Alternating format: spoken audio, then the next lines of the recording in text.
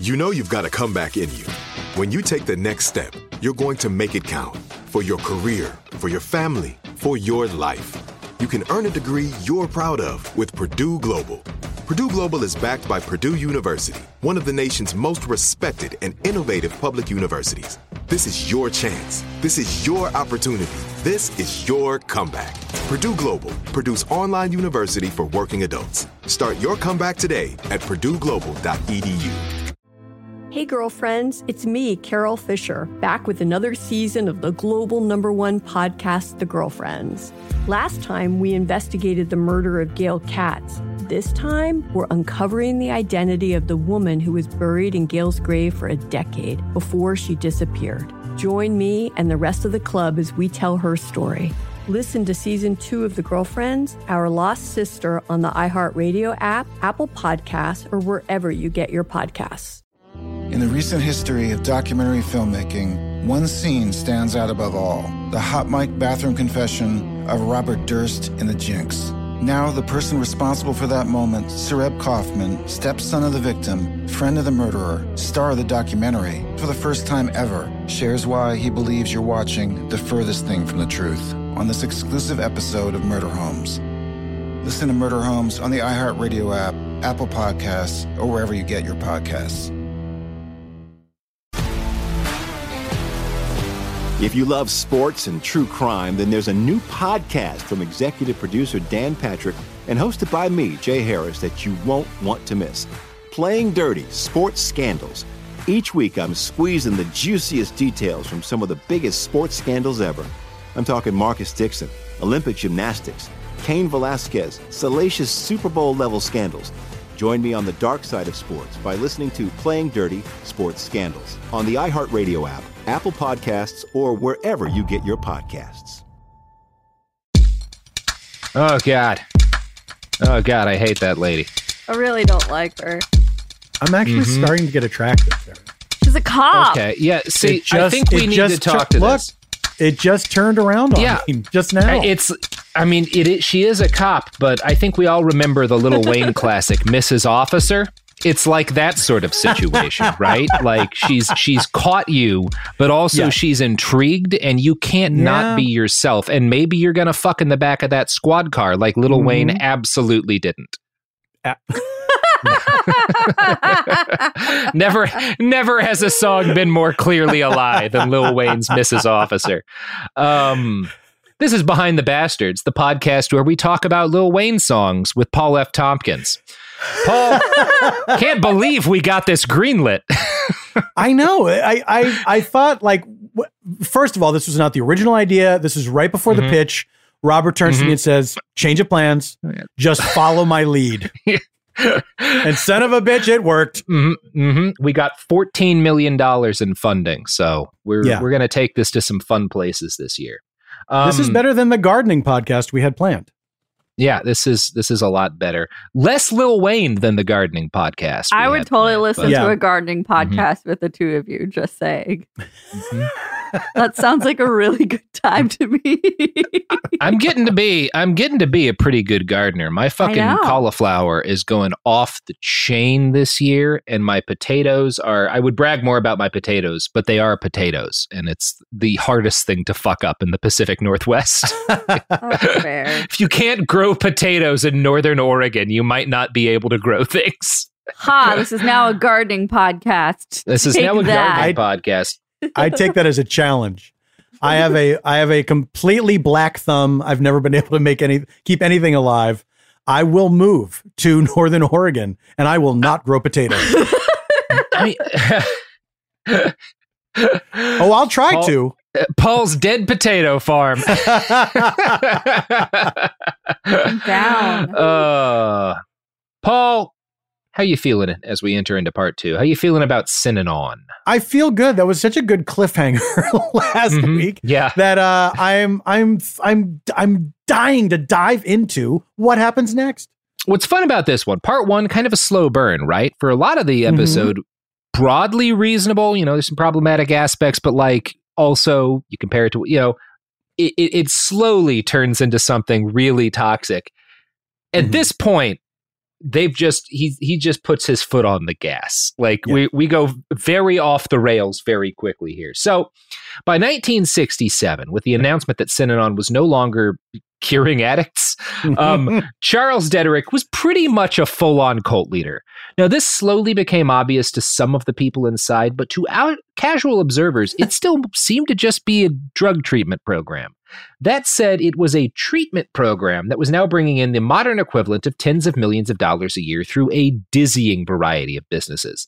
Not just gas stations, but pottery shops, apartment buildings, and a specialty branded item business that sold pins and office supplies bearing different company logos.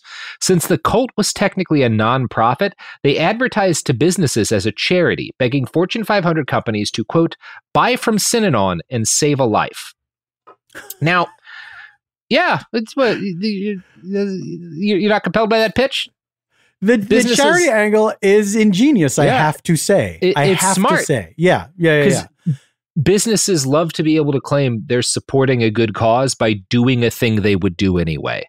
Yeah, it is just the thing that's in their best interest. If you give them a way to say that this is a charity, they love that shit. But in terms of cults, I mean, I think that it's very rare that they do the move of presenting themselves as trying to help the entire community. And if you give us this money, it goes towards this, that, and the other thing. Yeah. You know, Scientology, I think they missed the boat on that, making it all about the individual. I mean, I guess they do that charity stuff, but nobody cares. Yeah, nobody's like, and hey, thanks, Scientology. All weird charity stuff. Yeah. Yeah. Like they showed up at Katrina and gave e-meter readings and shit. It's like, yeah, that's what we needed. Thanks, Church of Scientology. Bizarre. So the reality is that Synanon had essentially used the structure of a cult to build a sizable corporation, one which did not have to pay its workers or pay taxes, which is the benefit of being a nonprofit like this. The promotional item business would expand massively until it was making more than $10 million a year in 1960s money, making branded ballpoint pens and wallets and t-shirts for corporate retreats. It was eventually the second largest firm of its kind in the United States. Wow. That's a big business. This guy, once that seal was broken, this guy was like, I am off to the races. Yeah. All gas, no brakes on this motherfucker. Like he was just like thinking of shit, like just inventing shit. Like, how about this? I mean, no one stopped me yet. I'll just keep going. No one stopped me yet. That is, you've hit upon, no. That's always what's going on with these guys. Is it just, is anyone going to stop me? No. I guess like L. Ron Hubbard. Is anyone going to stop me from having my own navy and searching for gold in the Bahamas? Nope. Okay. Guess that's my life now. Now, Synanon also made a lot of money from the game, which when they open up the cult to outside members, you know, or when they open up the program to people who are not addicts, they start offering the game as like a general self-help thing. So you can just drop in and do a session of the game in the 1970s. And it's, you know, they make like a lot of money doing this. From LA Magazine, quote, Synanon rebranded itself in the 1970s from a drug treatment program to a psychotherapy program and started attracting middle-class people through the Synanon game, says sociologist Richard Offshee, who spent time in the organization studying it as a non-resident. By the early 1970s, some 3,400 squares in California, New York, and Detroit were paying cash to participate in games. It was the heyday of the human potential movement, when Americans were rushing off to therapist couches, New Age movements like EST, religions like the Divine Light Mission, alternative communities like Esalen, and cults like the People's Temple and Synanon, many of which began in California. You know, the West Coast is where this shit always happens. Because man, if you're going to get thousands of people together and try to start your own civilization, you're going to do it in California, like or you can't Oregon. Do it. You can't do it where there's snow. You can't. No. You need a temperate climate to start a cult. You want a temperate climate. You also want a lot of wilderness, and you want. You want a place where everybody is a little bit off their rocker, which is the entirety of the West Coast. It's just the perfect place to have a cult. It's like, it's just great. So all of this money had to go somewhere, right? They're taking in way more money than it costs to operate this motherfucker. And most of the money goes to real estate. In 1967, the cult purchased the Club Casa del Mar, a massive beachside hotel in Santa Monica, and turned it into a dormitory for their members. Now, when they bought the casa, it was still in use as a club and still had members who the cult pressured to resign their memberships. And this is one of those, you live in LA, right? Absolutely. Yeah, they'll have these big beach clubs that'll be like, some of them are just restaurants, some of them have like rooms, and they also have like a chunk of beach that is theirs, and they'll have cabanas and bars and stuff. That's what this is, right? So the cult forces the people who had been members to resign, and a lot of these people complain, and the city of Santa Monica gets involved. And Monica. Just so I'm clear, he buys this property, but the the members of the club are still like, I don't care. We have a club. We have a club. I mean, I want my beachside cabana, right? Yeah, like, why? I don't want to give that up. I don't want to find another one. And he's like, no, this is for my weird cult now. You have to leave. Yeah. We're going to make it weird for you. Also, you can't buy liquor on the beach now. And why even go to the beach? Why? Like, you're not going to be a member of a beach club and not order drinks on the beach. What are you talking about? So these people complain, and the city of Santa Monica gets involved. And being the city of Santa Monica, they immediately go apeshit in a way that they don't have a right to do. They order, they basically say, hey, the beachfront property that this club owns, you don't actually own that. That's property of the city, which was bullshit, right? Like, they did own the property. The city is breaking the law here, but they send in armed police officers and bulldozers and destroy the cabanas and pave the courts or destroy the paved courts in front of the club, which is so the city is in the wrong here legally. They didn't have the right to do that. And they knew they were, this is just like a massive, fake out.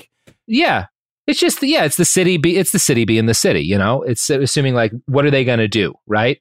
What are they going to do? Well, it turns out they had tens of millions of dollars, and a lot of Synanon members were Harvard educated lawyers. So this doesn't go well. Yeah. So part of what goes wrong is that a bunch of Synanon members protest, and they're arrested en masse by the cops. Chuck Dederick holds a press conference to claim that the city had fallen into the hands of mad dogs. And of course, he promises to sue them all. We don't know precisely what legal threats they sent the city of Santa Monica, but the city surrenders immediately. And the result of this is that for a decade, Synanon is untouchable. No city or zoning commission in California is willing to stand in their way. They just don't have to obey zoning laws for a decade now because of this. Wow. Everyone's scared of them. Wow. There's a lot of people talking about armed self-defense these days, but nothing will protect you from the government as well as a bunch of frightening ass lawyers.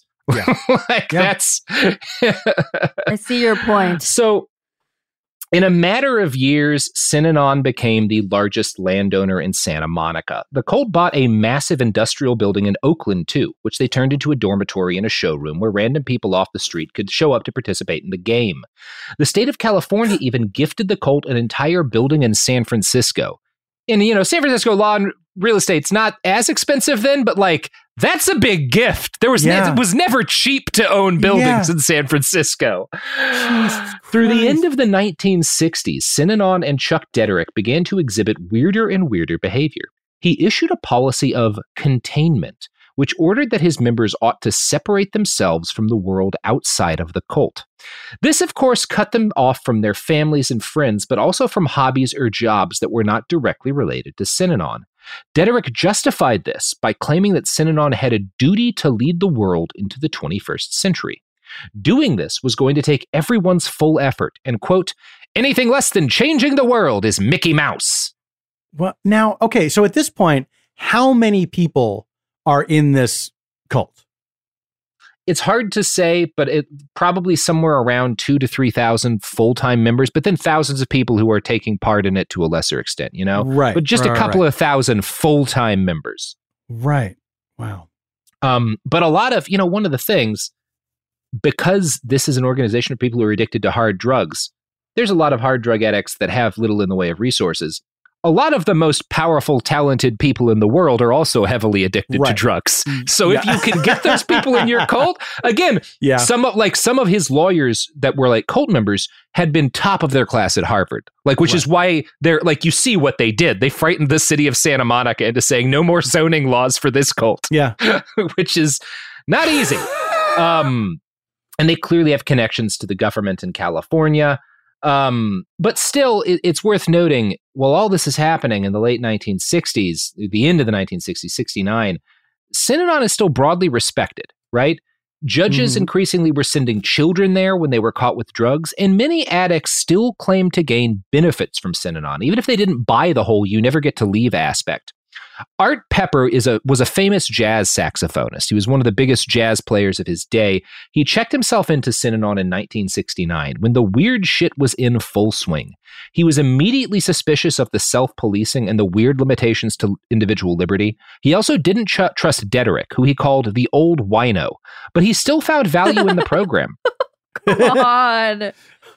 What he found really valuable in the program was, oddly enough, you know how I mentioned that 24-hour day thing where half the cult is 12 hours awake during the day, half the cult during the night? Yeah. He actually found that valuable. He said, quote, "Dope fiends and nuts can't stand routine, and when they get bored, they have to do something crazy. So Synanon made the insanity themselves. The people that ran it caused the insanity, which allows," he's arguing, if you're mentally ill, if the organization you're in is crazy, it helps you actually be on a more even keel, right? I guess that's his argument. I don't know. Sure. It's like if you get hit on the head with a coconut, you will get amnesia. Yeah. But if you get hit on the head with a coconut again, you don't have amnesia anymore. You know what it is, I think, a little bit like? We talk about this in my podcast about a second American Civil War. It could happen here. But during the Blitz in World War II, because everyone knew there were going to be cities bombed in the next big war, but they didn't know how people would react. And there was this, they euthanized all of the pets in London because they were sure that animals would go crazy and become dangerous. That's a thing we don't talk about much. They all the cats and dogs they could. They also assumed that people were going to lose their minds and start committing crimes en masse and just be completely uncontrollable, just because the being bombed would shatter their minds. The opposite happened. And one of the things they noticed is that people who had required regular therapy, who had required regular psychiatric treatment, stopped receiving it at all and were suddenly working as ambulance drivers, because when the world fell apart around them, they were able to function more effectively. And there's a variety of theories as to why that is. It's been observed in a lot of different disaster scenarios. And so maybe that's something of what he's talking about, right? Mm-hmm. And part of it is you're dysfunctional in the regular world, you get put in something that is very much not the regular world, and maybe you're able to be more functional. I don't know. There's a lot to dig into in that statement by Art Pepper. But by the 1970s, Synanon was fully off the rocker. As in, whatever individual benefits some people may have gathered, it's no longer about treating addiction. When health problems forced Chuck to give up sugar and refined grains, he banned them for all of his followers. No more peanut butter sandwiches. When he started running in place to lose weight, running in place became mandatory for everyone. And when he shaved his head, everyone was pressured to shave their heads as a sign of solidarity. People who refused would have their heads forcibly shaved for infractions against the rules. Chuck's most controversial rule change came when his doctors told him to give up smoking. He banned cigarettes, which led 150 members to quit on the spot. People are like, no more sandwiches. You got to run in place at random. And they're like, all right. Oh, yeah, and you can't smoke. You know what? This was a bridge too far. They're like, it is this 1970. Cold is getting colty. Yeah. Do you understand what 1970 is? There's only two things to do, cocaine and cigarettes, and I can't do coke anymore. You're not taking this from me.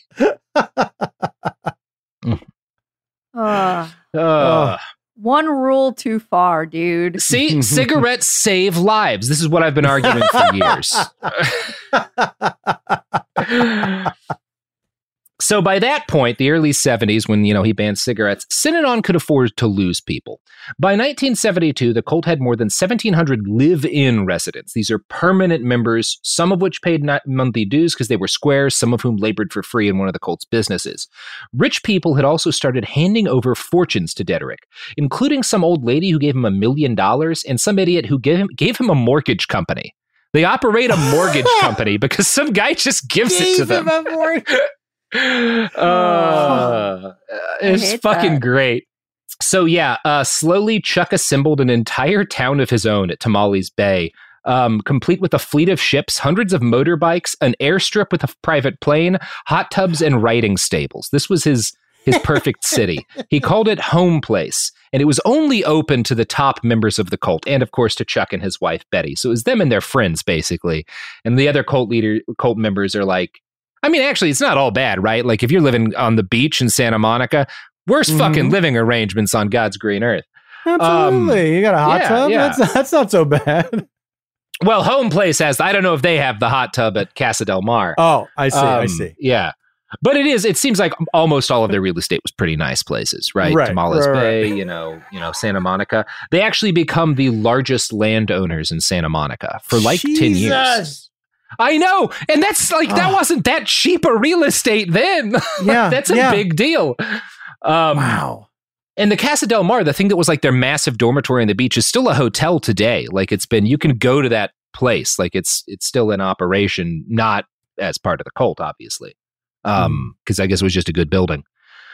But you know what is still in operation as part of a cult, Paul? I have an idea, but why don't you tell me?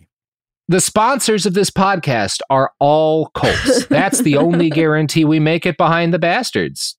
My suspicions are confirmed. Yeah, absolutely.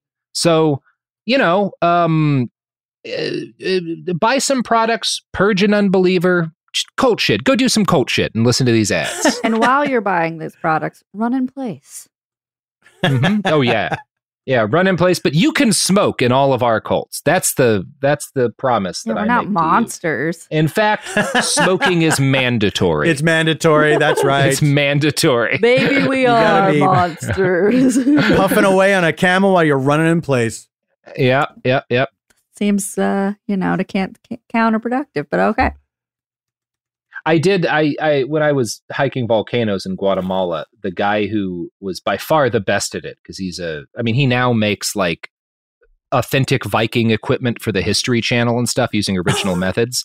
But this is the guy that I would hike volcanoes with, and he would chain smoke the whole way up. 15,000 feet elevation. God damn. Just burning them down. It was amazing. All right, here's ads. The evidence keeps pouring in. At this point, the facts are undeniable. It's an open and shut case. Monopoly Go is the most fun you can have in a mobile game.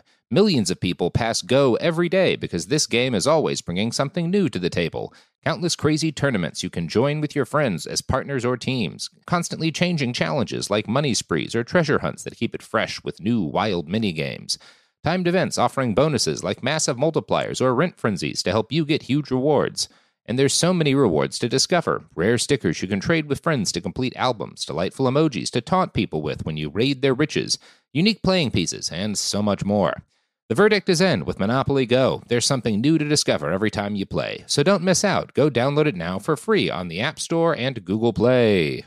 Focus Features presents Back to Black. I want people to hear my voice and just forget their troubles. Experience the music and her story. Know this, I ain't no Spice Girl. Like never before. That's my daughter. That's my Amy. On the big screen. I want to be remembered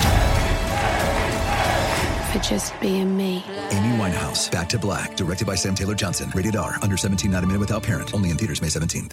My favorite spring cleaning takeaway is the post-clean clarity you get. Wow, how have I been living like this? It's kind of like when you find out you've been paying a fortune for wireless, when Mint Mobile has phone plans for $15 a month when you purchase a 3-month plan. Wow, how have I been affording this? It's time to switch to Mint Mobile and get unlimited talk, text, and data for $15 a month. Say bye-bye to your overpriced wireless plans, jaw-dropping monthly bills, and unexpected overages. Mint Mobile is here to rescue you with premium wireless plans starting at $15 a month. All plans come with high-speed data and unlimited talk and text delivered on the nation's largest 5G network. Use your own phone with any Mint Mobile plan and bring your phone number along with all your existing contacts.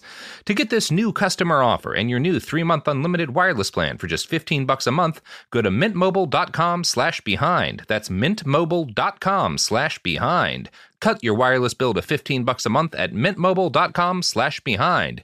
$45 upfront payment required, equivalent to $15 a month. New customers on first 3-month plan only. Speed slower above 40 gigabytes on unlimited plan. Additional taxes, fees, and restrictions apply. See Mint Mobile for details. Hey, girlfriends, it's me, Carol Fisher. I'm so excited to tell you about the brand new series of The Girlfriends. In Season 1, we told you about the murder of Gail Katz at the hands of my ex-boyfriend, Bob. At one point, a woman's torso washed up on Staten Island and was misidentified as Gail. She spent 9 years in Gail's grave, and then she just disappeared. It's almost like it's become this moral obligation to find her. And that's what we're going to do. Find this missing girlfriend and tell her story. With the help of some of your favorite girlfriends from Season 1, like my producer, Anna. Oh my God. My friend, Dr. Mindy Shapiro. Hi, it's Dr. Shapiro, and I'd like to speak with the Deputy Medical Examiner. And of course, Gail's sister, Elaine Katz. Having no closure, it kills you. Join us as we try to solve a 35-year-old cold case. It's not going to be easy, but it's going to be one hell of a ride. What? I can't believe this. Listen to Season 2 of The Girlfriends, Our Lost Sister on the iHeartRadio app, Apple Podcasts, or wherever you get your podcasts.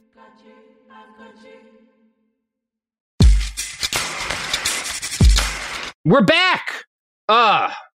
We're back, and we're talking about Synanon.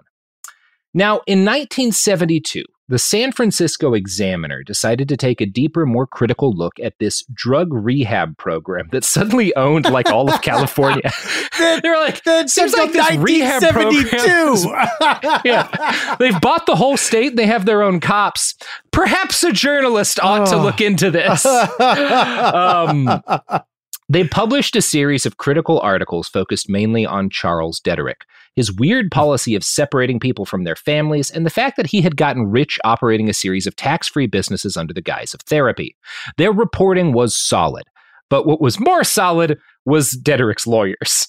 By this point, 48 drug-addicted legal professionals had joined the cult, and Chuck set them all against the Examiner. And when you have high-grade lawyers who don't bill you, you can do anything. You can do anything in the world. Yeah. I mean, look, that's the dream, right? That is the dream. Just a squadron of frightening lawyers who don't charge you. Yeah. Good God. Yeah. So Chuck sets all of his lawyers against the Examiner. And Hearst Newspapers, who own the paper, has to settle out of court for, I think, $2.6 million. I've heard a couple of different numbers, but like, it hurts, you know? This was the day when newspapers had millions of dollars, as opposed to today, where like, if you give a newspaper a parking ticket, that's it. They're out of business, right? Like, sorry, we can't keep doing this anymore. And I mean, did he have any idea that this story was coming, or was it a surprise to him and then It was a couple of stories. So they launched like a series and he sued. So he doesn't have intelligence inside. I think it surprises and he gets angry and he sicks his law ghouls on them. The Examiner's suit scared most newspapers away from investigating the cult. So they frightened all of the local governments in California away from enforcing zoning laws. And now they frighten newspapers away from reporting on them. Which is, again, not dumb. The cult, this is far, this is the game plan, right? If you're listening and you're going to start a cult, I'm planning to start a cult. So far, so good, except for the banning cigarettes part. So it's unfortunate that the early 70s are when newspapers got scared away from reporting on Synanon, because the early 70s were also the time that Chuck Dederick decided it was a bad idea for children to be raised by parents. So... It was a bad idea to what? for parents, for children to be raised by parents. Oh, sure. Yeah. Sure. Yeah. Yeah, you know the thing that human beings have been doing for forever. We should just stop that and immediately try a new thing. Just because we've been doing it for a long time doesn't mean that it's perfect. I was raised by parents, and let me tell you, it was not all smooth sailing. It was not all smooth sailing. So it's some Scientology level shit. Oh, no, this is way more intense than what Scientology does. Oh, so a phrase I don't hear often. Let's hear this. Let's go. Chuck justified this by saying basically junkies are children, right? And kids can't raise kids. So he started sending newborn babies and young children of his members away to be raised in a central facility he called the hatchery. Oh, he's not like this is like at shit. At this point, he's like, why should I hide anything? Yeah, I'll call it the hatchery. Fuck it. I know what that sounds. I know what that sounds like. I don't give a fuck. Yeah. Yeah, it's the hatchery. No one stopped me yet. Make the sign. Make the sign. I don't have time. I bought Santa Monica in Marin County. I can do whatever I want. So children were to be reared communally by teachers in the Synanon school. Charles Dederick called mothers who wanted to see their own children too much head suckers. Want to see your own kids. That seems like abusive behavior. Yeah, head sucker. Children were not allowed to own toys or anything else of their own. They slept in large rooms with many beds. They were only allowed occasional visitation from their parents. Now, I actually found a memoir by a man who was raised as a child in a Synanon school. Most of the book is not about that, but that's how it starts, and obviously it has a profound impact on him. This guy, Michael Jolette, writes that he was raised to believe he was a drug addict because his father had been one. Quote, he's like 6. Quote, we never used the words drug addict. We would just say someone was a dope fiend. People said this with pride, and I'm pretty sure that's what we are if someone were to ask us whether we are white or black or Dutch or Italian. I'm not really sure, but I know we're all dope fiends because that's all anyone ever talks about. The book is written kind of in a present tense, right? When he's writing about his childhood. Right. So Mikel was very young, Mikel, was very young when he left the cult. I think he was like 5 or 6. I'm not exactly sure. He was a little kid. But he reported not fully as like as like a first grader or so. He didn't understand what a mother or a father was really. Like he would meet his mom occasionally, but he didn't really get what she was or what his dad was. And he had to be when his mom leaves the cult, their grandpa is who like rescues them. And he didn't know what a grandfather was. He'd never heard the word before leaving. Wow. Like that's the level of like hiding from children, the concept of grandparents. Jesus. It is again in Mikel's book Hollywood Park deals with his life after the cult, but it talks a bit about what it was like there, and there are some heartrending passages about Synanon School. Quote, the school is where they put the kids when they took us from our parents. It's where we all lived from the time we were 6 months old. Since Chuck, the old man, said that dope fiends would just mess up their kids anyway, we were all put in a building together to become children of the universe. You had to listen to Chuck. We had demonstrators who were like teachers in classes and songs, and I was lucky because I had a Bonnie. She would hug me every day and sing songs with me and call me son and ask me what I want for a snack. Most of the other kids didn't have a Bonnie, though, and some never even saw their moms or dads. They just never came to visit. Dimitri said he doesn't remember his mom's face. She was somewhere else. He didn't know where his dad was. The demonstrators say we don't need our parents because we have each other. But we don't like sharing our toys, and I don't know who to talk to when I woke up with a bad dream or fell off of the monkey bars. Oh. Yeah. That really is. That's bad. Yeah. It's a bummer. Yeah. Here's another passage. Now we're into more than just greed or megalomania. Now it's truly like devious. Like this is fucked up. With the other things that are even abusive in the cult, there's still an element of consent, right? Because you chose to do this, you choose to stay, right? Not that cults don't abuse consent and whatnot, but it's one thing when it's a bunch of adults who are choosing a lifestyle that may have abusive elements. These kids have no choice at any point, and they are being fucked up. I'm going to read one more quote from Mikel's book. Some of the kids were very sad. Tony, his brother, used to sit alone at the edge of the playground all day, and his brother was a little older than him. He would turn away when one of the demonstrators tried to hug him. He doesn't trust the adults, and he doesn't play with other kids that much. When Mom came to visit, she would say he's just like that, and he needs to learn how to deal with his anger. But maybe it's because someone did bad things to him. That happens sometimes. The kids would get hit really hard or locked in a closet, and there was no mom or dad to tell because they lived somewhere else, and you couldn't even remember their faces. Yeah. I mean, how many kids never recovered from that experience and are like fucked up to this day? There's an element of it that is, I don't know, worse. I don't want to use worse or better, but it's a different kind of like from a kid who's sexually abused, but still understands, broadly speaking, what a family is, what grandparents are, like the basics of life in society. Yeah. These kids have to learn everything when they get it. That's what Mikkel's book is about, is like realizing that hotels exist, right? Realizing that fast food, like all of this stuff, like, because you're just in this separate world that's all the dream of this weird guy who, by his own admission, can't connect with children anyway, who's just deciding how these infants are raised from 6 months on. It's pretty bad, Paul. It's real bad. Hey, no argument here, Robert. Yeah. In the 1970s, Chuck decided to launch a new version of The Game. This one geared towards provoking the same sort of psychedelic experience he'd had on LSD, but without using drugs. He called this The Trip, and it was initially offered to a select few, the elite. Dedrick told them, "At the end of this rainbow, there will be a pot of gold. Through dissipation or long hours of activity without very much sleep, we hope to bring about in you a conscious state of inebriation. We want to get you loaded without acid." Now, there's ways to do that. For my book, A Brief History of Ice, which was like I was experimenting with weird drugs, one of the things I would do, I tried to recreate this ancient Greek ritual where they had this weird wine that was, by some accounts, like a mix of grains and like cheese and stuff, and wine that was like psychedelic, but they would not eat for a week before they took it. Right. And I think I went 4 or 5 days without eating, but it was like the first thing you put on your stomach, especially you hike up a mountain like before you take it. And like that first putting something in your body, especially it hits real hard, you know? And say in the same way, like if you don't let people sleep for days, they'll start to trip. Like you will hallucinate. Yeah, absolutely. Yeah. And the key to this insight-producing experience was to keep people awake for days on end until they were delirious and started hallucinating. And you get really suggestible, right? If you've ever gone days without sleeping, your willpower isn't the same, you know? Yes.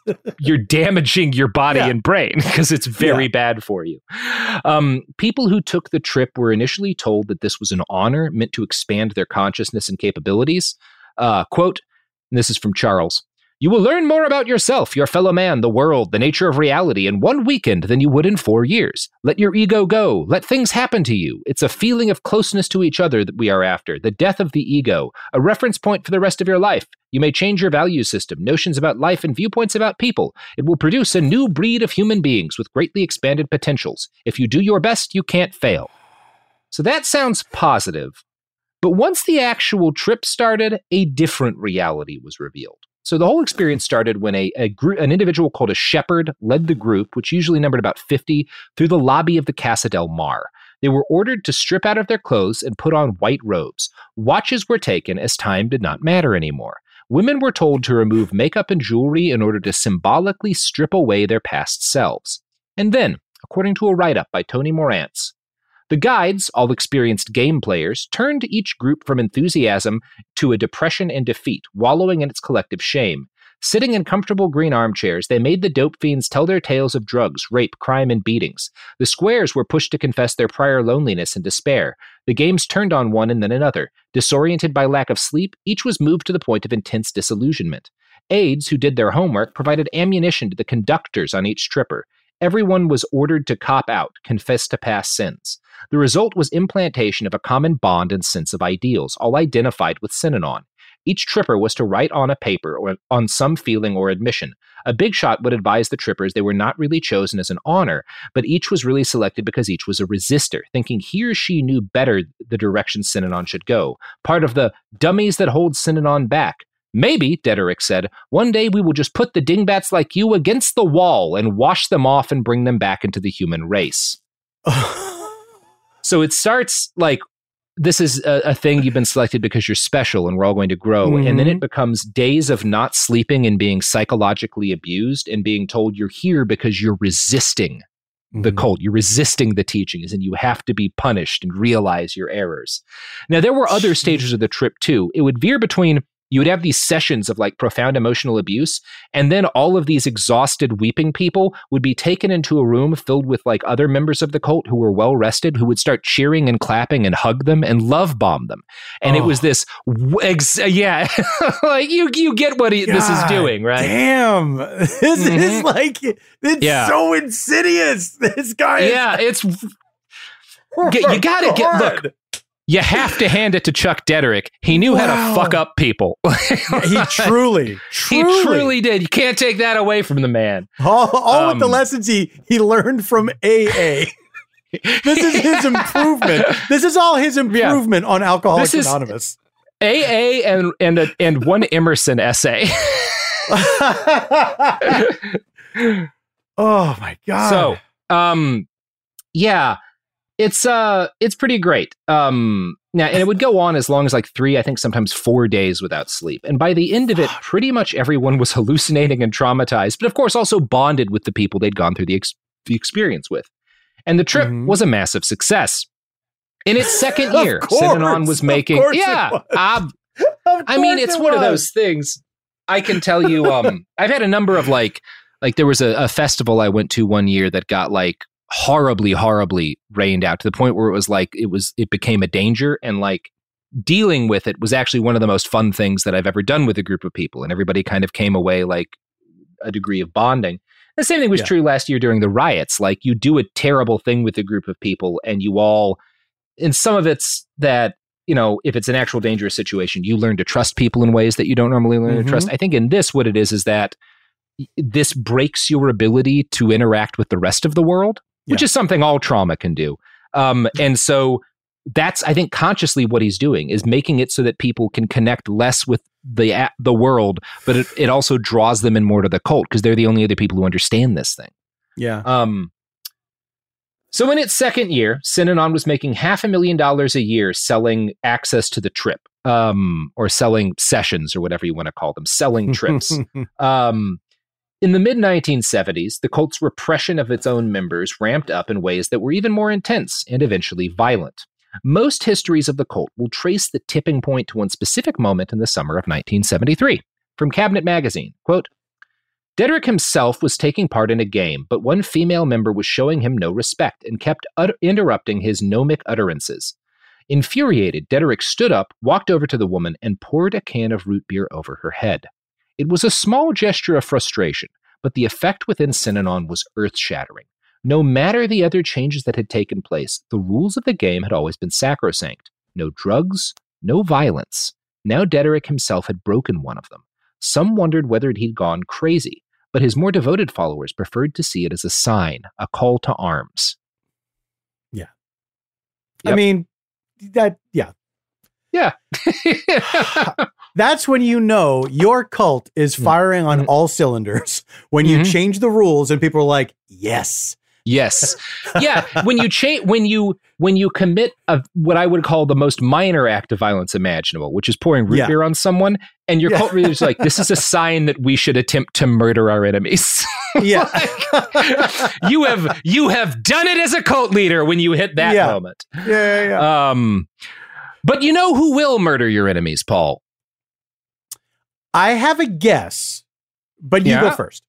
The products and services that support this podcast. Yes. That's really what we're selling with all of our products is someone who will murder your enemies. So, which is a buy service. These products. Which is a service. Yeah, I mean, this podcast is entirely supported by various death squads. So, check it out. The evidence keeps pouring in. At this point, the facts are undeniable. It's an open and shut case. Monopoly Go is the most fun you can have in a mobile game.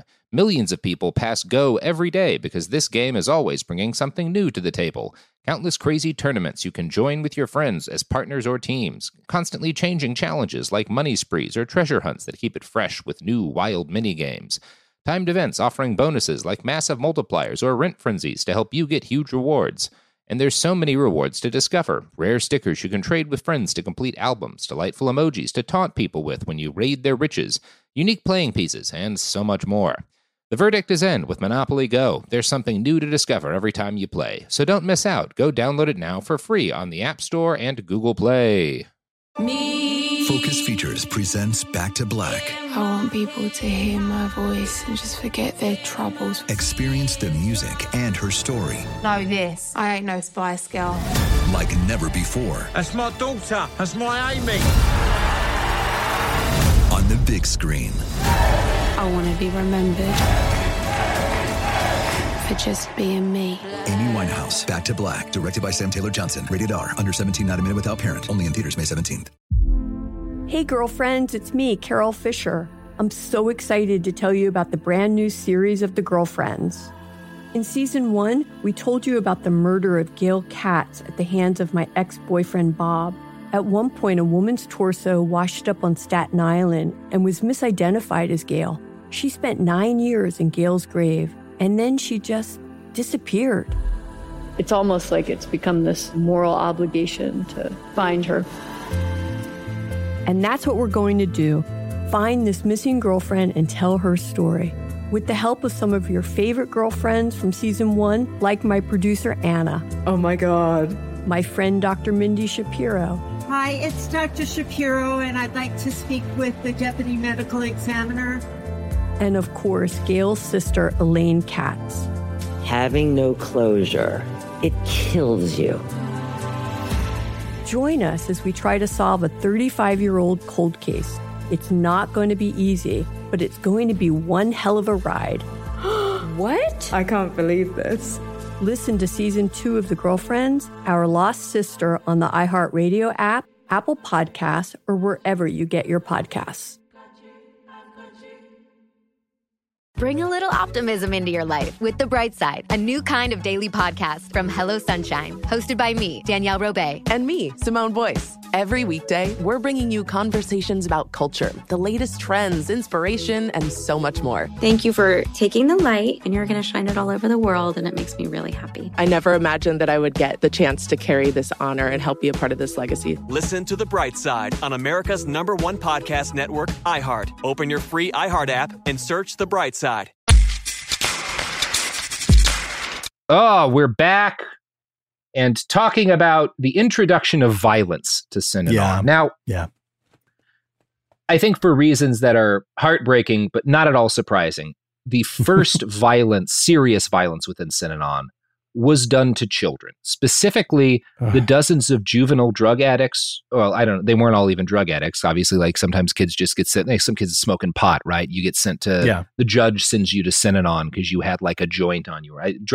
Kids who the court system had sent to Synanon, right? Teenagers. And these kids were not voluntary members of the cult. They didn't want to be there. They didn't abide by the rules. These kids had zero time for Chuck's bullshit and no desire to fit in with these weird adults doing dumb shit. Yeah. So Dederick couldn't handle that these kids weren't willing to like listen to him or follow the cult. So he put them into what he called his punk squad, which was a militaristic boot camp style unit dedicated to scaring children straight through harsh discipline and horrific physical abuse. Children in the punk squad could be hit in the face, knocked down, or beaten with objects and then run through the game. So they would beat the shit out of kids for misbehaving and then immediately put them in a session of the game where they would be mentally abused. Fuck. Yeah. And that became, if you broke any of the rules as a child, as a member of the punk squad, you just get the shit kicked out of you. Yeah. There's no haircuts. There's just, you wail on them. Yeah. Now, some older members of the cult refuse to accept this, right? This is their cigarette. They're like, this is too far. Right. They had joined an organization defined in part by its commitment to nonviolence. And so some people leave at this. And the arguments over this lead to a series of purges by Dederick to remove all who complained. Betty, the cult leader's wife, claimed, "We're beginning to find some creeps amongst the squares." The punk squad was markedly ineffective at stopping children from using drugs or otherwise breaking the law, but it was extremely good at maintaining Synanon's tax-exempt status. That's why they take these kids, is that you don't have to pay taxes as long as when the government sends you juvenile delinquents, you take them and then beat the shit out of them. And because it's already been established that journalists and the government are not looking into Synanon at all because they're scared, these kids have no one. Well, not quite no one. We'll get to that in a little bit, though. In 1974, Dederick decided it was time for Synanon to become a religion. For years, he told his followers, "Yeah, here we go, baby, here we go, yeah." You know, I've thought it over. Doing the whole bingo card. Thought it over. I think this is going great, but I think if there's one thing that could really take us into the stratosphere, we should be a religion. And this is, LRH, friend of the pod. Made this same call for a different reason. I think he was really the driver of that call. Chuck is not the initial driver of this. So for years, Chuck had told his followers that the cult was an experimental society and he would call it, quote, an ever-changing group of people with ever-changing goals, thrusts, directions, and so on, which means nothing. And he was not. So he was going definitely in weird directions. He didn't initiate the push to religify Synanon. It came because he was an atheist still. Yeah, he was an atheist. That was not what it was about to him. But his lawyer, Dan Garrett, had an idea. He pointed out that religions don't have to get licenses for treating medical issues or for educating children, right? You don't have to get any kind of licensing if you're a fucking religion. You can do anything without licenses if you're a religion. Right. That's what he says. And he also notes that becoming a religion would, quote, eliminate a number of silly questions such as when do they graduate and why do they have to obey? Nobody graduates from a religion. It's good shit. So Garrett pitched his boss guru this idea at a board meeting, and Dederick loved it. The board unanimously approved the plan. Board meeting. I think we should become a religion. Like, that's going to happen to fucking Amazon or Apple at some point. Some genius in a board meeting. Sure. Like, why don't we just become a religion? We don't have to pay taxes if our religion is making these phones. Maybe that will be Jeff's revelation from space when he gets back to Earth. He's God like, I saw the planet. Yeah, I saw the planet as one big blue marble, and it was smaller than I was, and I realized I'm God now. Yeah. And by the way, warehouse workers don't get paid anymore. It's a sacrament to work in our workshops. That's right. So the board unanimously approves this plan, although one person, we don't know who, wrote on a copy of the proposal, who would be God? Which is a good question to ask when you're again, drug abuse treatment program becomes a religion. Absolutely. Yeah. Because it's going to come up later. So you should have an answer. It's got to come up. Yeah. You got to ask the question. For sure. Yeah. So the switch to a religion came right alongside a major expansion in Synanon's appreciation of violence. After children, the first group to have violence okayed against them were splittees, suspected thieves, spies, and enemies of the cult, people who thought they were going to be leaving, basically. If you're leaving, you're a thief, you're a splittee, violence can be used against you. Now, their first major group of outside enemies, people outside the cult that they go after, were local ranchers in Marin County. And this is because the only group of people who cared about these abused teens were like local farmers, because a bunch of these kids would escape. And they would show up in the night at the houses of these ranchers. And eventually the ranchers start talking, be like, there's a lot of kids talking about like horrible abusive shit going on at this weird cult. And they started their own underground railroad to help kids in the punk squad escape and get out, get away from Synanon and like get to somewhere where they couldn't be taken back to the cult, which is fucking rad, right? Good on those people. Yeah. That's great. But Dederick eventually found out that this underground railroad was operating, and he started sicking his followers on ranchers. In 1975, 3 Synanon members were charged with assaulting a Marin County rancher. Dederick called them heroes. Shortly thereafter, another rancher was pistol whipped by a cyanide while his family watched. Like, they attack him in front of his house and like beat the hell out of him. And these are do they not necessarily know that these particular ranchers had anything to do with this? They're just these do. Oh, they do. Yeah. Okay. Yeah. And this guy gets pistol whipped, and the local sheriff does nothing because Dederick is bribing him, and both of his deputies were members of the cult. Like he's got like 2 deputies, I guess, in that part of the county at that point, and they're both cult members. Yeah.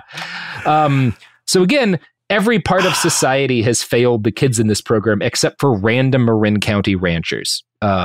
Who are definitely the heroes of this podcast, along with a lawyer we're going to talk about in a bit.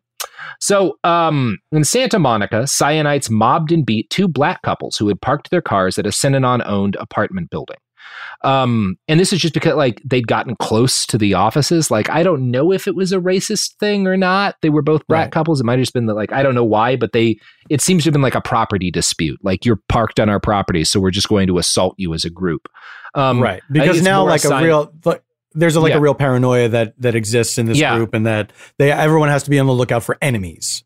Yeah. And also you're a hero if you do violence on behalf of the cult. So a lot of people are just looking for an excuse. Yeah. Non-violence, Dederick bragged at a press conference, was, quote, just a position. We can change positions anytime we want to. So that's good. Now, the violence of Cyanites was ginned up and encouraged by The Wire, an internal broadcasting system installed in all cult facilities around the country. 24 hours a day, The Wire broadcast messages from Dederick and from cult leadership. Yes, yeah. He really goes all the way. I have to say, like, he is. It's like when you can. Like, there's a musician that you like, and then you can sort of see all their different influences, and it makes them into what they are. This guy's just like, I'll take this from here and this from here, and I'm just, I can't. I am trying to predict how this eventually all falls apart, and I honestly can't, because this guy seems to be like really just rolling with every punch. He's adding shit like crazy. Like, I'm dying to see what is the thing that happens. Yeah, it's coming. Yeah, I know. I'm not trying. I will say this: you're not gonna call it. No, like you can't call this specific twist. Fantastic. Yeah. So many of the messages that went out through The Wire were just Chuck ranting nonstop about enemies. He started pulling out a call for volunteers, young, tough men who were willing to fight. He called them the Imperial Marines and had them trained in a special form of karate named Synanon. So now the cult has its own karate and its own Marine Corps. I mean, oh, it's so good.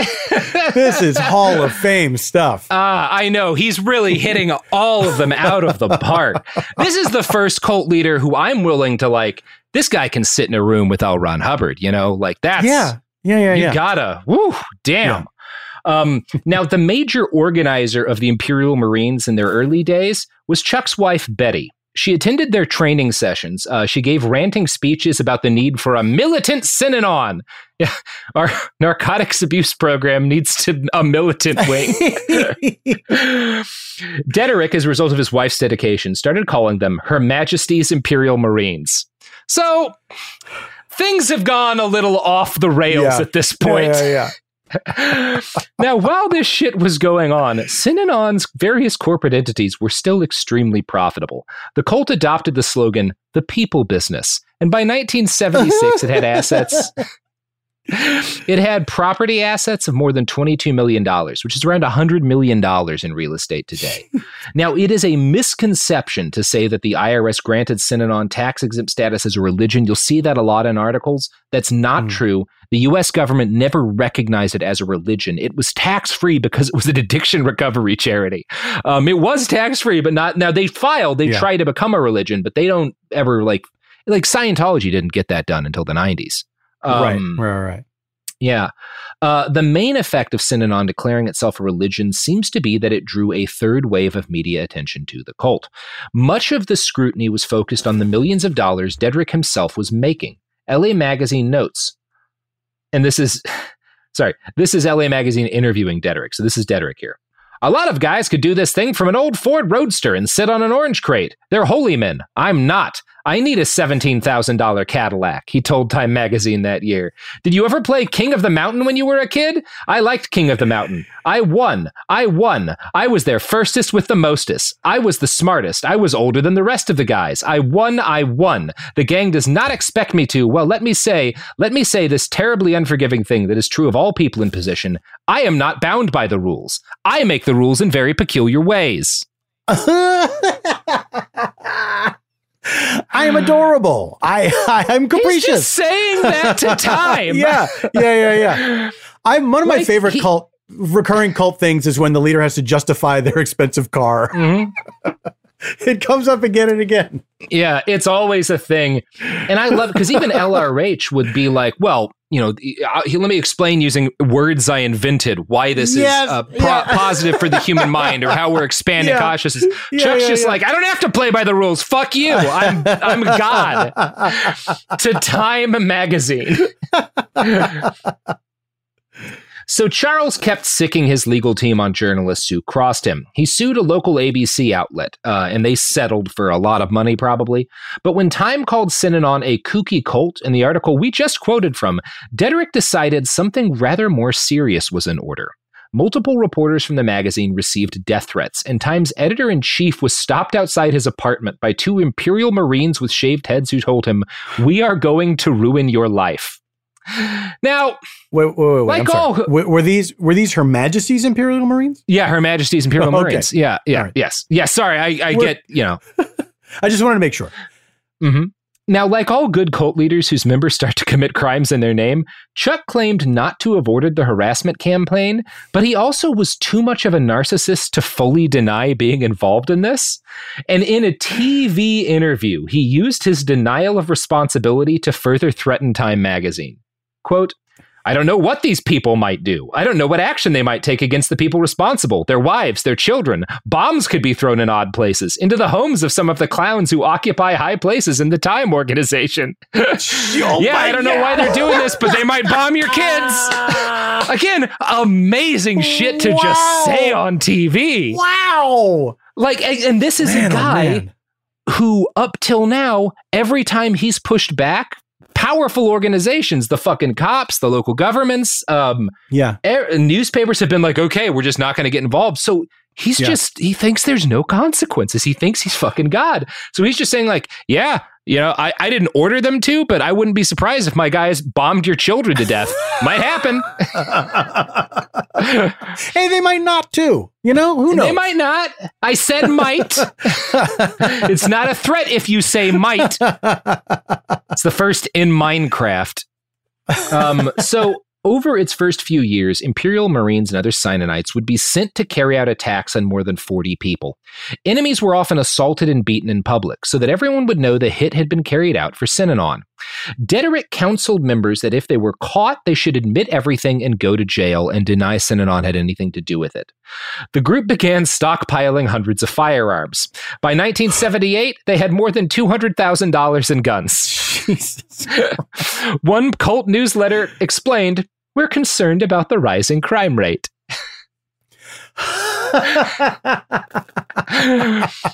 Look, with crime the way it is, can you afford not to have a Marine Corps, right?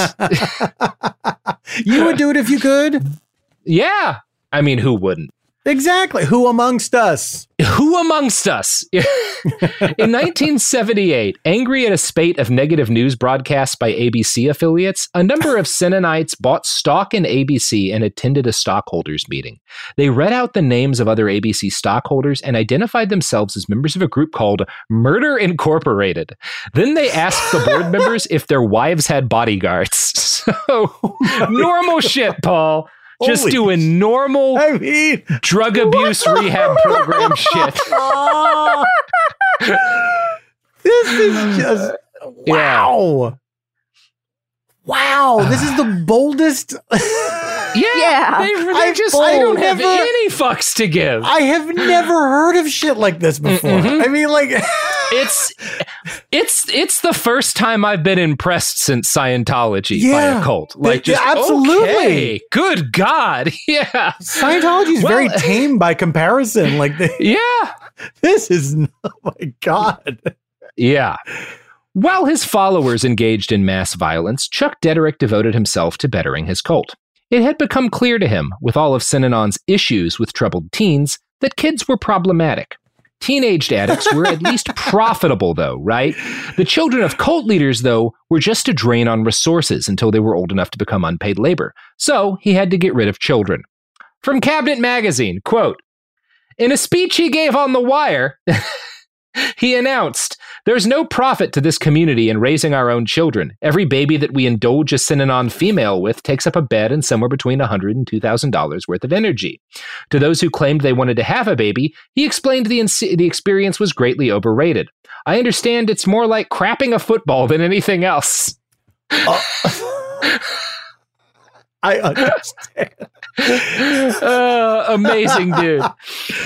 I mean, look, it wasn't men referring to women as females, a problem then and a problem now. Yeah. It wasn't long before Dederick came up with a practicable solution. All male members would receive vasectomies. Pregnant females were ordered to have abortions. So mandatory vasectomies and abortions. Some agreed immediately, rushing to Synanon's hospital. Oh, they had a hospital. Others needed to be gamed into Others needed to be gamed into it. And we're talking about the game here. Sure. Regarding the baby ban, Dederick opined, "Nothing is sacred just because it's been done for 1,000,000 years." Curiously enough, only Dederick himself failed to receive the snip, but then he was having his own problems. In 1977, Betty died, and Dederick found himself alone. He immediately announced that he would accept applications from any woman who wanted to marry him. 6 applied, and he eventually chose a 31-year-old. He was so delighted with the experiment that he ordered all married couples to take separation vows and pick a new mate every 3 years. His wife dies, he gets married to someone half his age, and then is like, "This is great. Everyone has to get divorced immediately and marry someone new every 3 years now." Fucking amazing. Now, all these shifts in policy, like the banning of cigarettes, caused some members to leave the cult, but new people kept joining. And the more ridiculous rules Charles put in place, the more devoted and unhinged those who remained became. As the 1970s rolled to... Yeah? Question. Like, is there any type of fair game when these people leave, like in Scientology, or are they just like free to go? We're about to talk to that. No. Oh, great. Again, people who have feared, the second group of people after teenagers that they use violence on is splittees, which are people who try to leave because they're stealing from the cult. This is like we're getting down into the real depths of the sadness here of like the people that are attracted to this kind of thing, like truly broken people and having them. This is always at the core of these fucking cults is the preying on people who are having a hard time. It's so, every time I think about it, it's so like you are a truly depraved human being if you're doing this. And it's interesting because that book with the kid who grew up in Synanon, his memoir, he talks about his mom and his dad. He barely knew his dad, but his dad was a heroin addict, and his mom said he would have died from addiction if he hadn't found the cult. His mom, though, was a square, and she got into it. She went to Berkeley. She was an activist at Berkeley the whole of like the raging 60s. She was like an activist against the government. She got tear gassed a bunch of times. She gets traumatized as an activist. She falls in love with this guy who has an addiction, and they get into the cult to save him. And just because she's so frightened and like angry at the world and so disgusted with regular society. And it is like these people. Yeah, it's what you said. It just breaks your heart. It does. The human shrapnel caused by this organization is titanic. Yeah. As the 1970s rolled to a close, the former drug addiction self-help group started to morph into a doomsday cult. This was partly the natural extension of Dederick's policy of having members separate their lives entirely from family and friends and work outside the cult. A we-they attitude formed. People grew paranoid and increasingly assaulted outsiders near Synanon property. That's why they started attacking people like park nearby. It's like any outsider who comes near is a danger. This attitude was reinforced by the fact that, in 1977, the church picked up its most dedicated enemy, the man who would eventually kill it, Paul Morantz. Like most people in LA, Paul had held a meandering career as a screenwriter and a journalist while paying the bills. His main job was an attorney. He was first hired by a former member who claimed the cult had abducted and brainwashed her when she tried to leave. He won a $300,000 judgment in this case, which sent Dedrick into a rage. So Paul starts taking other clients who are people who tried to leave, who've been abused by the church, and kind of going to war against the church. So Chuck gets on the wire, and he announces to every Synanon member that the organization had what he called a new religious posture. Quote, "We're not going to mess with the old-time turn-the-other-cheek religious postures. Our religious posture is, don't mess with us. You can get killed dead, literally dead. I am quite willing to break some lawyer's legs and next break his wife's legs and threaten to cut their child's arm off. That is the end of that lawyer. That is a very satisfactory, humane way of transmitting information. I really do want an ear and a glass of alcohol on my desk. Yes, indeed." Bring me an ear! Jesus Christ, man. And again, this is all recorded. Yeah. This is all recorded going out to places around the country. Yeah, this is the Chuck program. Paul, I'm not a law knower. But it seems like that might cross the legal boundary over to incitement. A case could be made. Paul was certainly worried, and he had reason to be. A few weeks earlier, the Imperial Marines had gone after an apostate named Phil, who had fled the cult along with a female cult member and her 2 children. Now, Mikel Jolette, the kid we heard from earlier, was one of those 2 children. Phil had become, in the months after they leave the cult, and he's learning about the world. Phil had been almost like a surrogate dad to him. And when he was at home with his brother, Synanon came for Phil because he was an apostate. And this is how Mikel recalled what happened next. They, being the Synanon assault team, are holding skinny black clubs that look a little like baseball bats. One carries his low in his hand and the other taps his softly on the ground as they walk up behind Phil. At first I think maybe they're playing a joke on him because I've heard people play dress up on Halloween even though we never did it in Synanon. Why else would they have those masks over their faces? Why else would they hide behind the orange camper van where Phil can't see them? Phil looks up at me and smiles when he gets out. Before I can say anything, one of the men runs up behind and hits him over the head. Phil falls onto the ground. It's weird how he falls, like a stack of Lincoln logs that's been tipped over. His body folds into a weird shape, with his legs sticking out under him. I jump back and look around the doorway to see if anyone else saw it. I don't know if I'm supposed to scream or run or yell, but I don't want the men to see me. The second man hits Phil's legs, which seem to bounce around like rubber. One of his gray sneakers flies off. Phil puts his head between his arms and his face down and starts to scream. They nearly kill Phil. He's in a coma for a week. He comes very close to die. He does survive. He does get better. But he could well have died. And they clearly were willing to kill him. You're hitting people in the head with a bat. You're accepting, we might kill this motherfucker. Mm-hmm. So Phil's story was fresh in Paul Morantz's mind when he learns that he's made Chuck Dedrich's shit list. So first off, Paul buys a gun to protect himself. He checks under his car for bombs before starting it. But when Synanon eventually makes their move against Paul, it is in a way that he could not have expected. And that no one could have expected, because I've never heard of anyone outside of a James Bond movie doing this shit. I'm going to quote from LA Magazine here. As Morantz returned to his small home in the Pacific Palisades the evening of October 11th, 1977, he was eager to turn on the TV and relax over Game 1 of the World Series, the Dodgers versus the Yankees. For one moment, I'm not going to think about Synanon, he told himself. I'm just going to watch the baseball game. Morantz placed his notebooks on the kitchen table and walked to the mail slot by his front door. Through the grill of the mailbox, he could see the outline of an unusually shaped package. A scarf, perhaps? It was hard to tell without his glasses. Morantz remembers not so much the pain as the rattlesnake sank his fangs into his outstretched hand. Are you fucking kidding me? Are you fucking kidding me? They rattlesnake him. Oh, my rattlesnake God. his ass. Come on. Wow. He remembers not so much the pain, but the regret. They don't get me with this. I'm not that stupid, he was thinking. Then he heard a scream and realized it was his own. The 4.5-foot reptile, its rattler removed to keep it quiet, dropped to the floor and recoiled. Morantz dashed out the back door yelling, "Call the police, call an ambulance. I've been bitten by a rattlesnake. It's Synanon. Synanon got me." They cut off a rattlesnake's fucking tail and put it in the mailbox. That's out of its goddamn mind. They even hurt a snake. Mm-hmm. Yeah, that snake didn't do anything wrong. It's just a snake. Yeah, exactly. Paul nearly died. He was in the hospital for 11 days.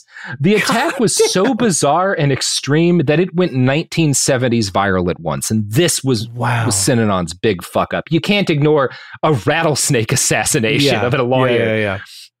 News anchor Walter Cronkite called it bizarre even by cult standards. Which is a good tagline for the whole Synanon story. Absolutely. This shit's weird for cults. Yeah. Now, there were criminal trials, of course, for conspiracy to commit murder. When he was deposed, Chuck Dederick claimed to only have a, quote, very dim memory of 1977 due to a series of strokes. Even so, his ego was too great for him to claim total ignorance of crimes committed by his followers. He told the court this. Most of what Synanon did in 1977, at least what I knew about, I approved of because, as I pointed out before over and over again, I'm one hell of a good executive, and not too much ever went on in the organization that I ran that I didn't approve of. I don't know everything that went on, of course. Like, dude, you can't... He's too much of an egomaniac to fully deny an assassination attempt with a rattlesnake. He can't help it. It's amazing. Oh, my God. God, he's the best. Oh, shit. I want a statue of this guy next to my Hubbard statue in my eventual compound. God. This dude, honestly, like he's taking all comers. He is like he's no really one else going for it.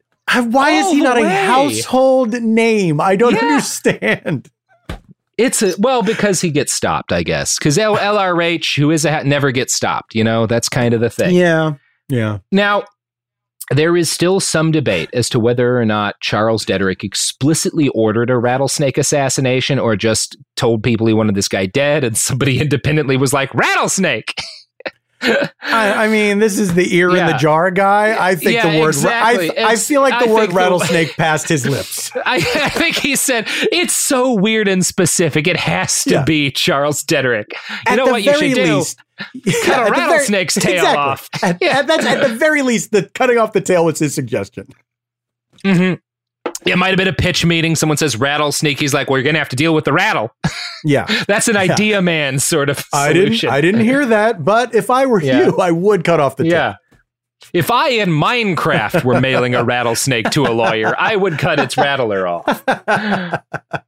So, multiple members of the cult were eventually arrested and sentenced for planning and executing a murder attempt, and the law did come for Dederick himself for conspiracy to commit murder. 30 police officers were sent to arrest him once the charges dropped. The prosecutor, John Watson, was there when Dederick was arrested in his compound in Lake Havasu. They found him, quote, in a stupor, staring straight ahead, an empty bottle of Chivas Regal in front of him. Oh, no, he relapsed. He relapsed. Chuck, the king of... Oh, Chuck, we were so proud of you up till now. He was so drunk he had to be carried to jail in a stretcher. Fuck. This is the one time it's okay to laugh at a relapse. I feel like this guy earned it. Yeah. He earned it, for sure. In 1980, Dederick pleaded no contest to conspiracy to commit murder. He was fined $10,000 and sentenced to 5 years probation. Morantz himself agreed to let the cult leader avoid prison time due to the older man's poor health. Chuck was, however, barred from having any further contact with the cult he'd founded. And without him, Synanon slowly collapsed. The IRS revoked its tax-exempt status because it was found that they owed the IRS $17 million in back taxes. A series of court battles ensued, organized by Dederick's successors, but in 1984, a California court ruled that Synanon, quote, had a policy of terror and violence and a practice of, quote, diverting corporate resources for the enrichment of individuals. Synanon declared bankruptcy and in 1991 dissolved entirely. I think there's one branch in Germany still. Yeah, 91 is when they find... There's still a branch in Germany? I checked, at least according to one article, there's still a branch in Germany. I don't think it's affiliated with like the weirdest I don't know though. Maybe look into that. Maybe look into that. Yeah. Hey, look, the basic ideas are sound. You sit in a circle and you yell at each other. Yeah. It's like having a family. Yeah. After being convicted, Dederick moved with his new wife to a double-wide trailer in Visalia, California, which some might argue is a fate worse than prison. Everyone I know who grew up in Visalia will argue that for sure. He died in 1997, almost 84 years old. Despite all that had happened, he still held the respect of some influential people. He was mourned openly on the floor of the House of Representatives by California Congressman and future Oakland Mayor Ron Dellums. Ron said, quote, Dederick distinguished himself in the area of drug rehabilitation and amassed great wealth before his organization was associated with violence and tax problems, which is a hell of a way to summarize tried to rattlesnake murder a lawyer. His approach to rehabilitating drug addicts has become a major paradigm for drug recovery and therapeutic communities the world over. And here's the most fucked up part of the whole story. That's not inaccurate. It's not a good thing like Ron Dellums thinks, but it's not inaccurate. Yeah. Synanon remains maybe the most influential drug abuse treatment program of all time. You remember the Punk Squad, Paul? But what do you ask me? You remember the Punk Squad, right? I do remember the Punk Squad. They're never far from my thoughts. Yeah. Never far from your thoughts. Have you heard of the troubled teen industry? No, I have not. You know, those camps where they send teenagers who are delinquents and like a lot of them get like beaten and molested and murdered. Yeah, Paris Hilton's doing a documentary about them. Bunch of ranches. Dr. Phil is involved with them. These like ranches that abuse kids. Yeah. It starts because of Synanon. The first variant of that is the Punk Squad. And I'm going to quote from Mother Jones here. No fewer than 50 programs can trace their treatment philosophy directly or indirectly to an anti-drug cult called Synanon. Founded in 1958, Synanon sold itself as a cure for hardcore heroin addicts who could help each other by breaking new initiates with isolation, humiliation, hard labor, and sleep deprivation. Studies found that Synanon's encounter groups could produce lasting psychological harm, and that only 10 to 15% of the addicts who participated in them recovered. But despite not working, and despite the guy who dreamed up Synanon's treatments, had also tried to murder a lawyer with a rattlesnake, they remain the basis for the multi-million-dollar troubled teen industry to this day.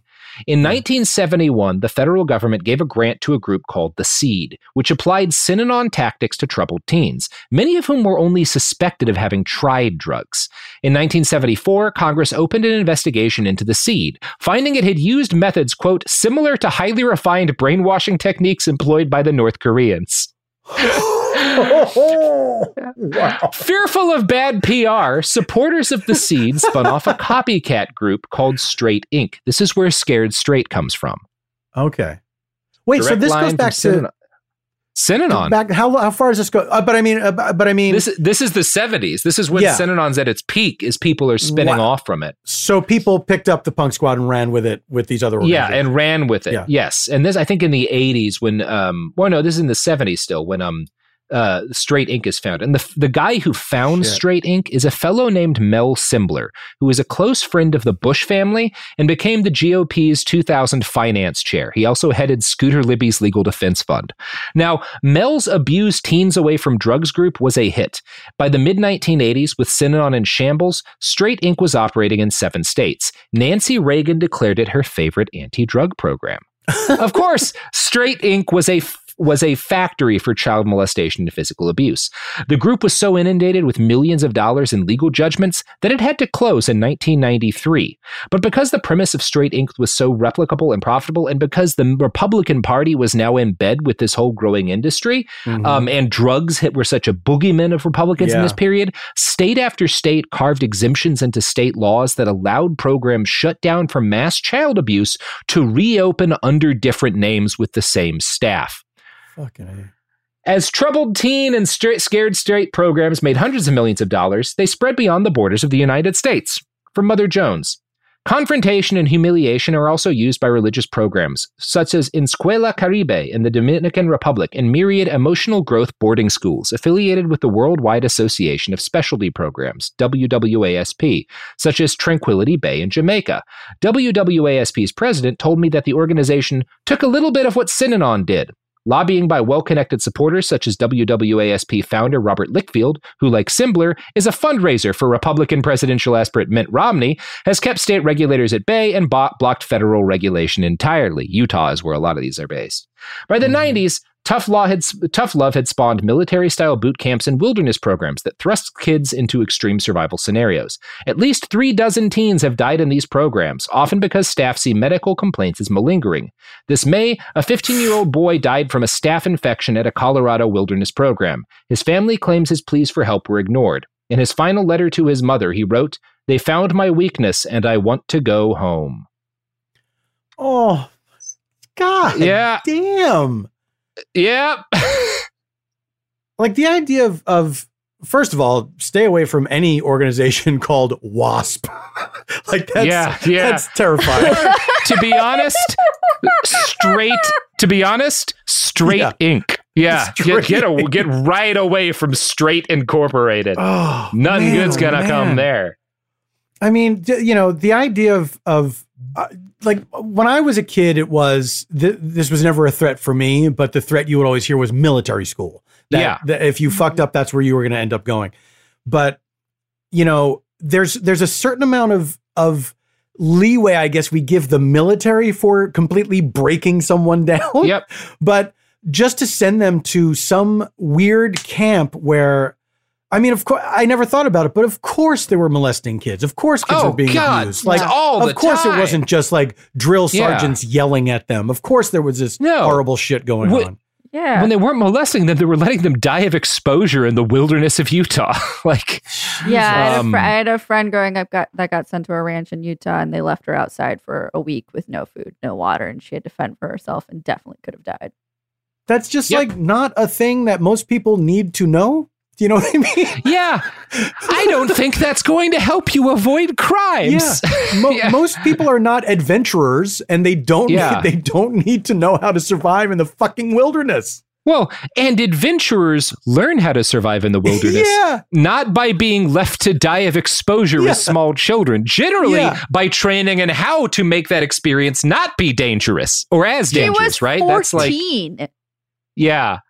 What the fuck? It's good. Unbelievable. It's fucking rad. It's a situation that just gets a little worse every year. And because the entire Republican Party is heavily invested in the troubled teen industry, every time there are attempts to regulate it, they get shot down. And because the Democratic Party is invested in continuing the criminalization of substances, kids keep getting sent to horribly abusive programs they have no choice to be in, where they are then molested en masse or murdered. Now that's what I call bipartisanship. Mm-hmm. Oh. Thanks, Chuck Dederick. You made it possible for everybody. You united a nation. We couldn't have done it without you, buddy. Oh, man. Whew, boy. God, what a guy. What a dude. What a fellow. Just flabbergasted. Like, he from the just the sheer enormity of the moves from one thing to another as you went along is I mean, this dude, everyone should know about him. And Robert, I salute you. Thank you. Good work. Thank you. I have to say, most of the bastards we talk about don't get any kind of comeuppance. And I would have to say that, like, he's right up there like Saddam Hussein, getting hung in public. I would say having to live in Visalia is definitely a public execution level punishment. So at least there's that. I mean, the Chivas Regal relapse is like, it's like it's scripted. Like is there no movie about this guy? Other than the one with Eartha Kitt? There is a movie with Eartha Kitt about this guy. I don't think there's been one. I think there's been a couple of documentaries. I'm sure there've been a couple of documentaries. I believe I heard about at least one, but I don't think there's another like fictional movie about it where Eartha Kitt plays his wife. Wonder what she felt about that when, the rattlesnake thing happened. Ooh, you know what? Taking this one off my reel. Please have that struck from my resume. It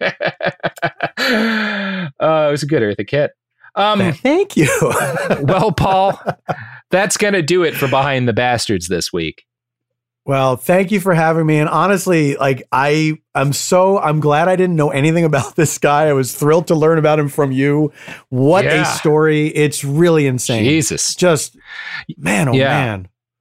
I didn't. This was one that like someone on Reddit was like, hey, you should check out this story to do an episode. And like, I read halfway through one article and I was like, well, I gotta reach out to Paul. I gotta tell him about this rattlesnake shit. I'm touched that you thought of me. Thank you very much. Oh, he's gonna love that.